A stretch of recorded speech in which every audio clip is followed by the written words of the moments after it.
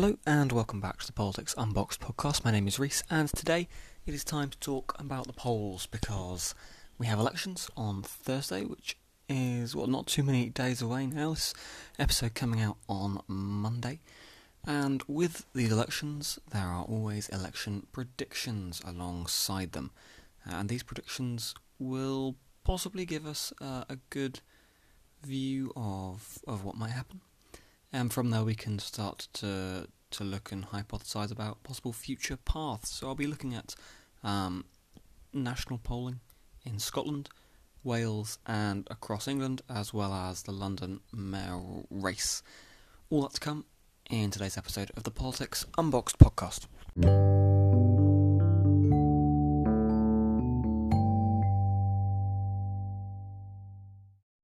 On the other side of the pond, polls have got a bit of a bashing over the last two presidential elections.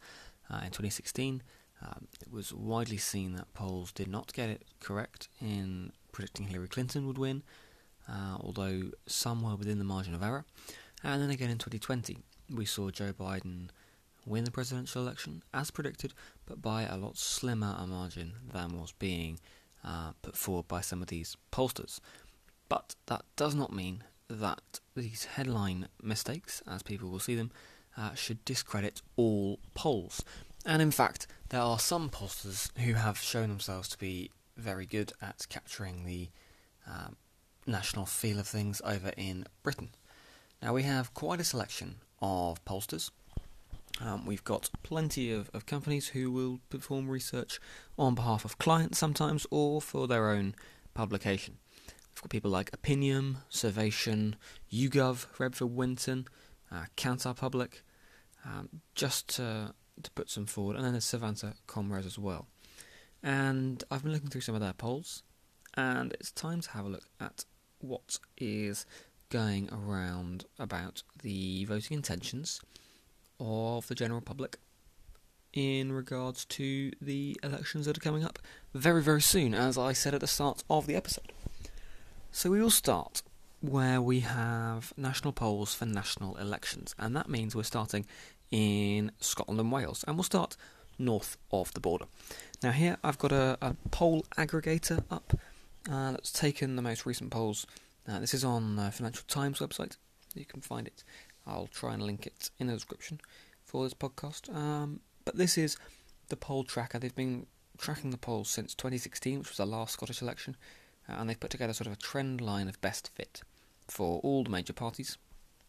And it comes out looking pretty nice for the Scottish National Party. Now, as I've talked about before, Scotland uses a dual vote system or a hybrid voting system where you get one vote in your constituency and one vote for your region. And in the constituency votes, because there are polls for both types, in the constituency votes, the SNP look like they have about 48% of the votes.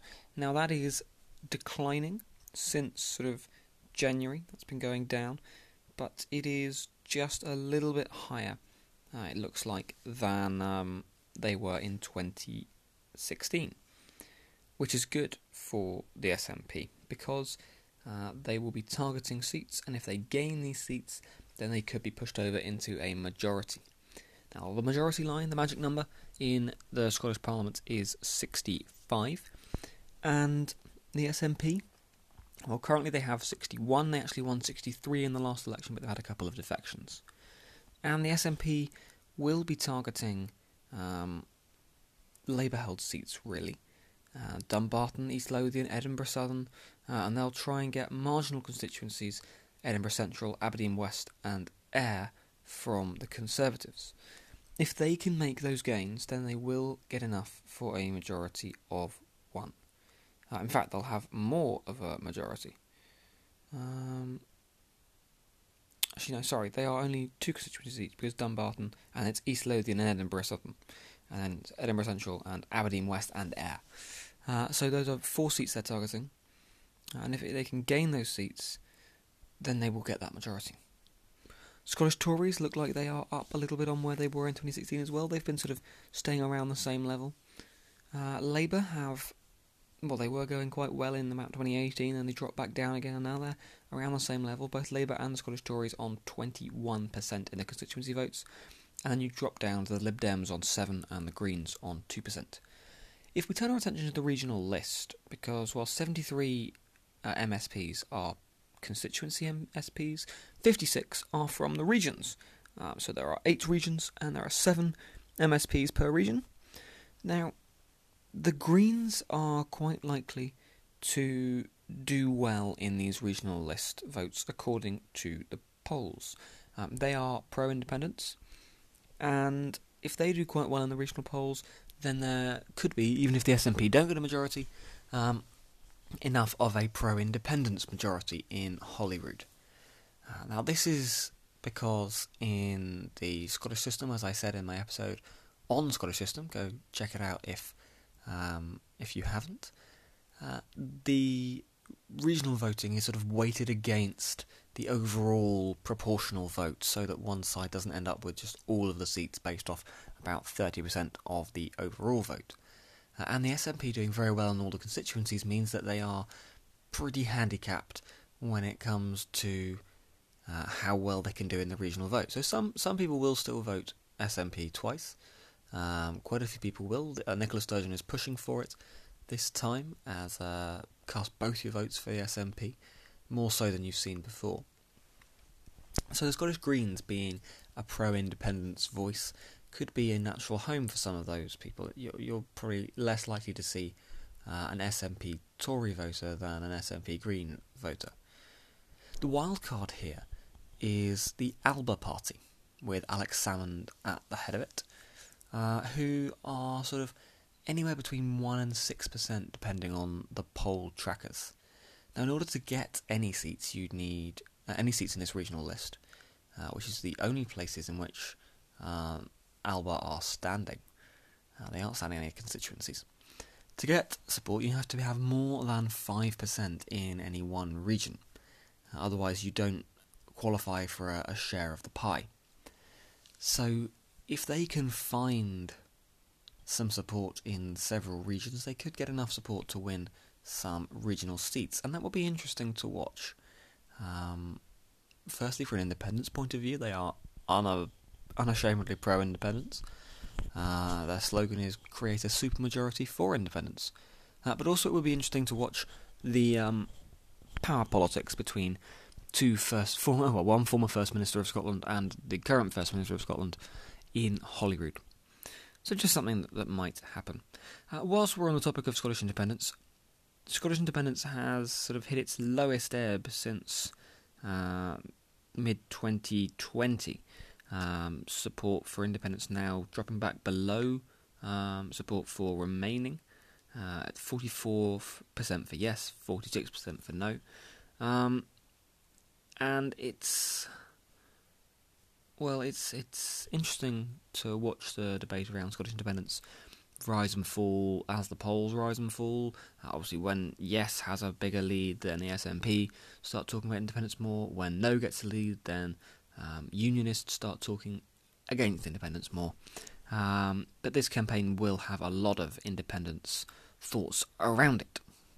Now, I'm going to turn to Wales, the other national election with a national poll attached to it. And they vote in pretty much the same way as Scotland. You cast 2 votes, one for your constituency, one for your region. There are only 60 MSs, members of the Senedd, in Wales, 40 of which are constituency, 20 of which are region. There are 5 regions with 4 regional MSs in each. And if we look at the constituency voting intention, well, Labour have a lead there. And Labour have been in power since devolution took effect in 1999. Now, they are sat on 37% of the vote on this aggregator from the Financial Times again. With the Conservatives, their next challenger on 27%, Plaid Cymru 21%, then you have the Lib Dems, Reform UK on 4%, the Greens on 3% and UKIP on 2%. That would be a good showing, don't get me wrong. It would be possibly a little bit higher than where they were in 2016, but their rivals would be far closer. So whilst the Labour Party might be slightly ahead of where they were, the collapse of the UKIP vote from 2016 to now has allowed the Conservatives to gain ground. And that, well, it is noticeable on the polls how when the UKIP vote goes down, the Tory vote goes up. And then you see Reform UK taking over from where UKIP were, the Tory vote goes down again, and then the Tory vote goes back up when Reform UK drop off. So the Conservatives will be looking to make gains. The polls suggest that if there is a uniform swing, they could make gains at Labour's expense in places like Wrexham, the Gar, the Vale of Clwyd, and the Vale of Glamorgan. And the chances of the Labour Party getting a majority in this election look like they are slipping away. But that hasn't stopped them governing before. In fact, they haven't had a majority in every one of the Welsh Assembly elections before this one. Yes, it was called the Welsh Assembly then. It is now the Welsh Parliament or the Senedd. To turn to the regional list, well, there are, again, fairly similar to the constituency votes in that area. Labour have 34%, the Tories 24%, Plaid Cymru 21%. Here's where it gets interesting, though. The fourth largest party on regional vote share is the Abolish the Welsh Assembly Party. They are on 8%, and they look like they're going to get themselves a seat in the Senedd. So that's one for turkeys voting for Christmas to look out for. The Abolish the Welsh Assembly Party will probably, as the polls suggest, get a seat in the Senedd. So something to look out for. To turn our attention to the English elections, and I want to start with the London mayoral race, because, well, I can talk about this one fairly quickly and then get on to the next lot, because this looks like it is going to be a blowout win for Sadiq Khan. Now, I know we've overstated things before, but the polls have got things wrong, but put it this way, if London does not go to Sadiq Khan on Thursday, or whenever the votes come in as being counted, a lot of pollsters and a lot of commentators will be eating a lot of humble pie. This is... yeah, a lot of these polls have him sort of in the high 40s, so I'm looking at some of them here. Some from earlier in the month had him in the low 50s. One from Opinion, ending on the 10th of April, had him on 51%, and now we see that he's around 45%, somewhere around the 45% mark. And he's got a clear lead. He's got about a 13-14% lead over his nearest rival, Sean Bailey, for the Conservatives. There are lots of other candidates standing. We've got Sian Berry for the Green Party. We've got Lawrence Fox for the Reclaim Party. Louisa Porritt for the Liberal Democrats. Count Bimface, he's standing. We've also got Nico Omelana, who's running as an independent candidate and is currently in third place in the polling. His aim is to firstly stop Sadiq Khan winning on the first ballot, and secondly to get more young people engaged in politics. He's a YouTuber who's running a grassroots campaign. But it doesn't look like anyone will deny Sadiq Khan this mayoralty. Now, let's turn to opinion polling for what has been dubbed Super Thursday, and we're looking at the English local elections here. Unfortunately, there aren't too many great polls on other mayoralties, the metro mayoralties. I did have a bit of a look, but I couldn't find too many. If you do know of any, please direct me to them and I'll try and fit them into another episode.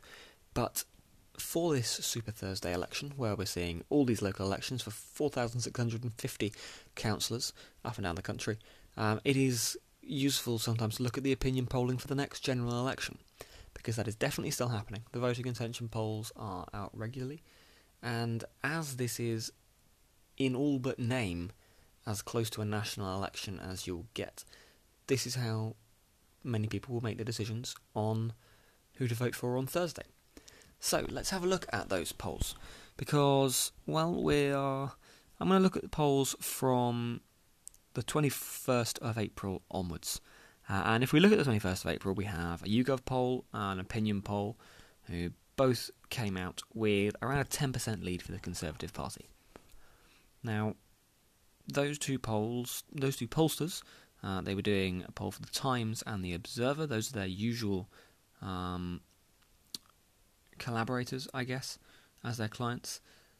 YouGov's next poll, which came out on the 29th of April, based on research from the 27th to 28th of April, showed a lead of 11% for the Conservative Party. Opinion's next poll, which came out on the 1st of May and was based off data collected on the 28th to the 30th of April, showed a 5% Conservative lead. Now, this is a very interesting look, because it suggests that the Conservatives have been damaged somewhat by the last almost solid week of headlines surrounding the Prime Minister. And that is what many people watching the news and within the news communities have been suspecting would happen. It isn't a uniform decrease. For instance, we've got people, YouGov still holding out on 11%, Number Cruncher Politics have got about a 9% Conservative lead, and Redfield and Wilton have got about a 10% Conservative lead. But if you look at people like BMG, Survation, Opinion and Focal Data, they have got leads no bigger than 5%, and most of them, in fact, a plurality of those have a 1% lead for the Conservative Party, which shows a marked drop-off in the vaccine bounce that we sort of were assuming that Boris Johnson was getting. Because we've seen from a very low point in sort of November of last year to January of this year, we saw the Labour Party really sort of 1% up or down from where the Conservatives were. And that was expected to stay around that way. I don't think many people saw the pulling away that the Conservative Party were going to do between January and sort of April time. But now we're seeing that gap narrow again.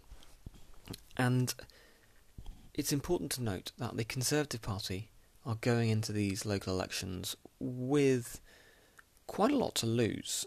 They have about 2,000 councillors up for grabs this election. They don't have as many councils under their control as the Labour Party, but they do have more councillors.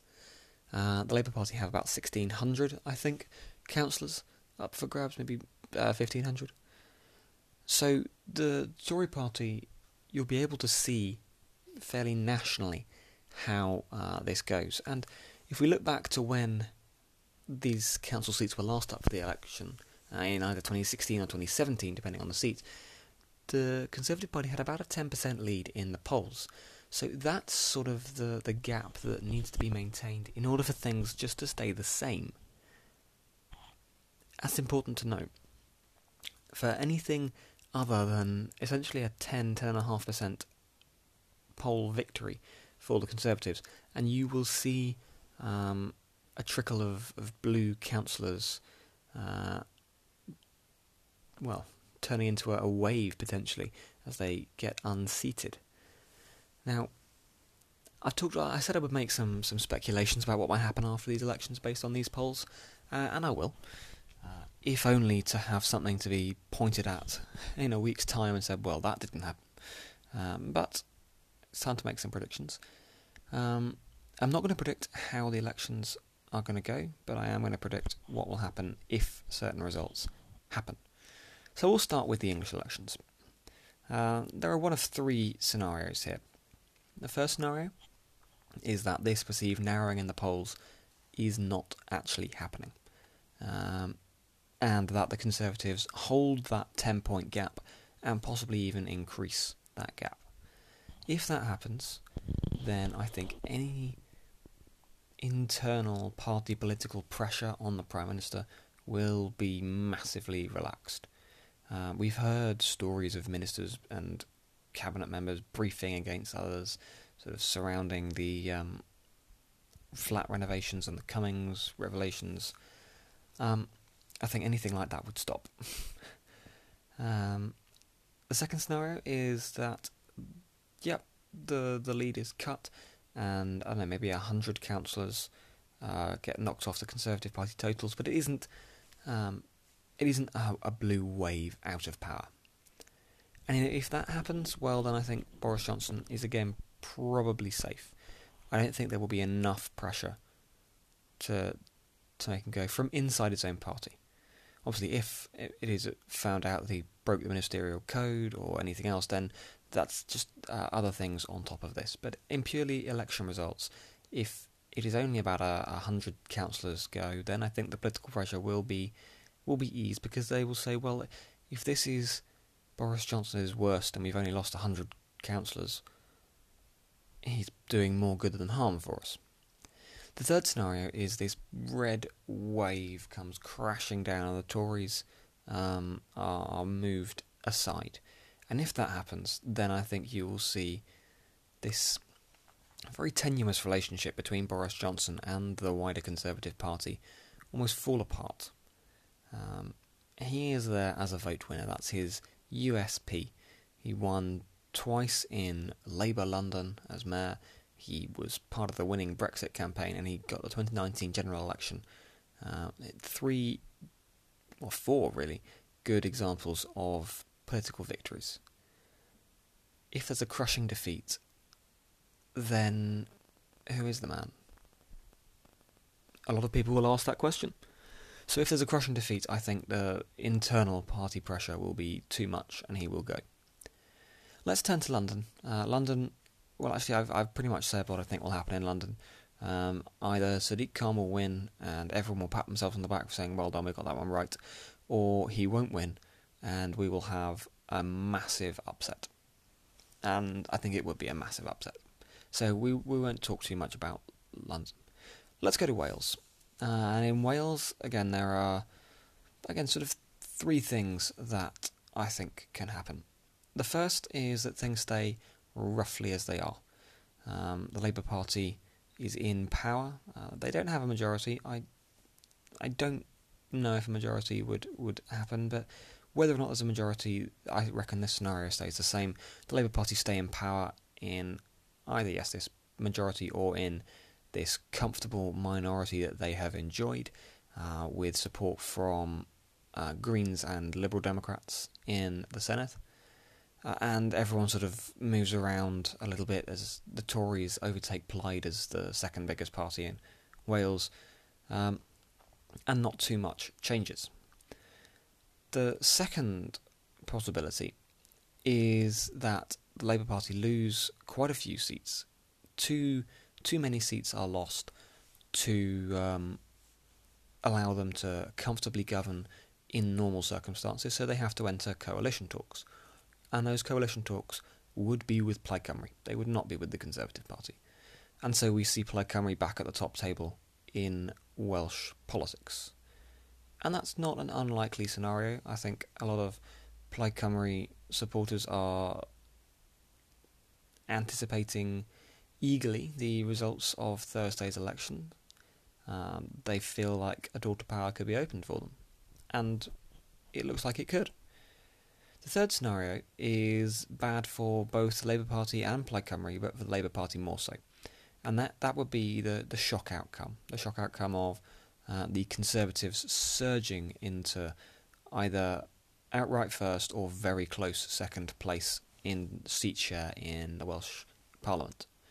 I don't think this is as likely to happen as either of the other two, but it is something that, if it does happen, we'll see Mark Drakeford gone as Welsh Labour leader and as First Minister, and a new Welsh Labour leader put in place, probably as First Minister to try and form a coalition with Plaid. Possibly not, we never know. Again, I don't think that's the most likely outcome. One final time, let's turn to Scotland. Let's have a look at what might happen in there. And again, I think there are realistically 2 major outcomes. Well, maybe I'll find a third one. But the first one is the SNP win a majority. That is, I don't know if I'd say it's likely to happen, but it is not unfeasible. And if that happens, then we see the SNP pushing hard for a second independence referendum, but Nicola Sturgeon has said she would not push for one in 2021, which is interesting, because previously she said she would. We obviously know the SNP's position on independence, it's in the name, and we would see a very similar style of governance in Scotland. The second scenario is the SNP fail to get the majority, either staying where they are or going backwards, in fact. And I think the most likely situation from there is another coalition or confidence and supply deal with the Scottish Green Party, certainly around independence issues, and maybe they'll go sort of piecemeal with other parties on other issues. Whatever happens, I'm fairly certain the SNP will be in government in Scotland. It's one of the more dependable outcomes in modern Scottish elections. The third option is a big Alba vote. If we just don't see this Alba vote coming, and it pulls support away from the SNP and the Greens in the regional vote, and that makes Alex Salmond the kingmaker on many issues. And it would be interesting to see that. It would certainly be interesting. But I don't think the SNP would get into bed with Alba, especially given the personal differences between the current First Minister and former First Minister. So that would throw a spanner in the works of Nicola Sturgeon's legislative progress. As regards the other parties in Scotland, I don't see too many of them changing, no matter what the results of the election are. The Scottish Conservatives look set behind Douglas Ross to make small gains, and I don't see him being moved on. Anas Sarwar, who is Scottish Labour leader, has only been in post about 10 weeks, so I don't see him getting moved on no matter what the results of the election are. So, I've made my predictions. Maybe I'll have egg on my face when some of them don't come true in about a week's time. But that is all the time we have for today on the Politics Unboxed podcast, so I want to thank you very much for listening. I hope to see you all around again soon for the next episode of the podcast, and until then, goodbye.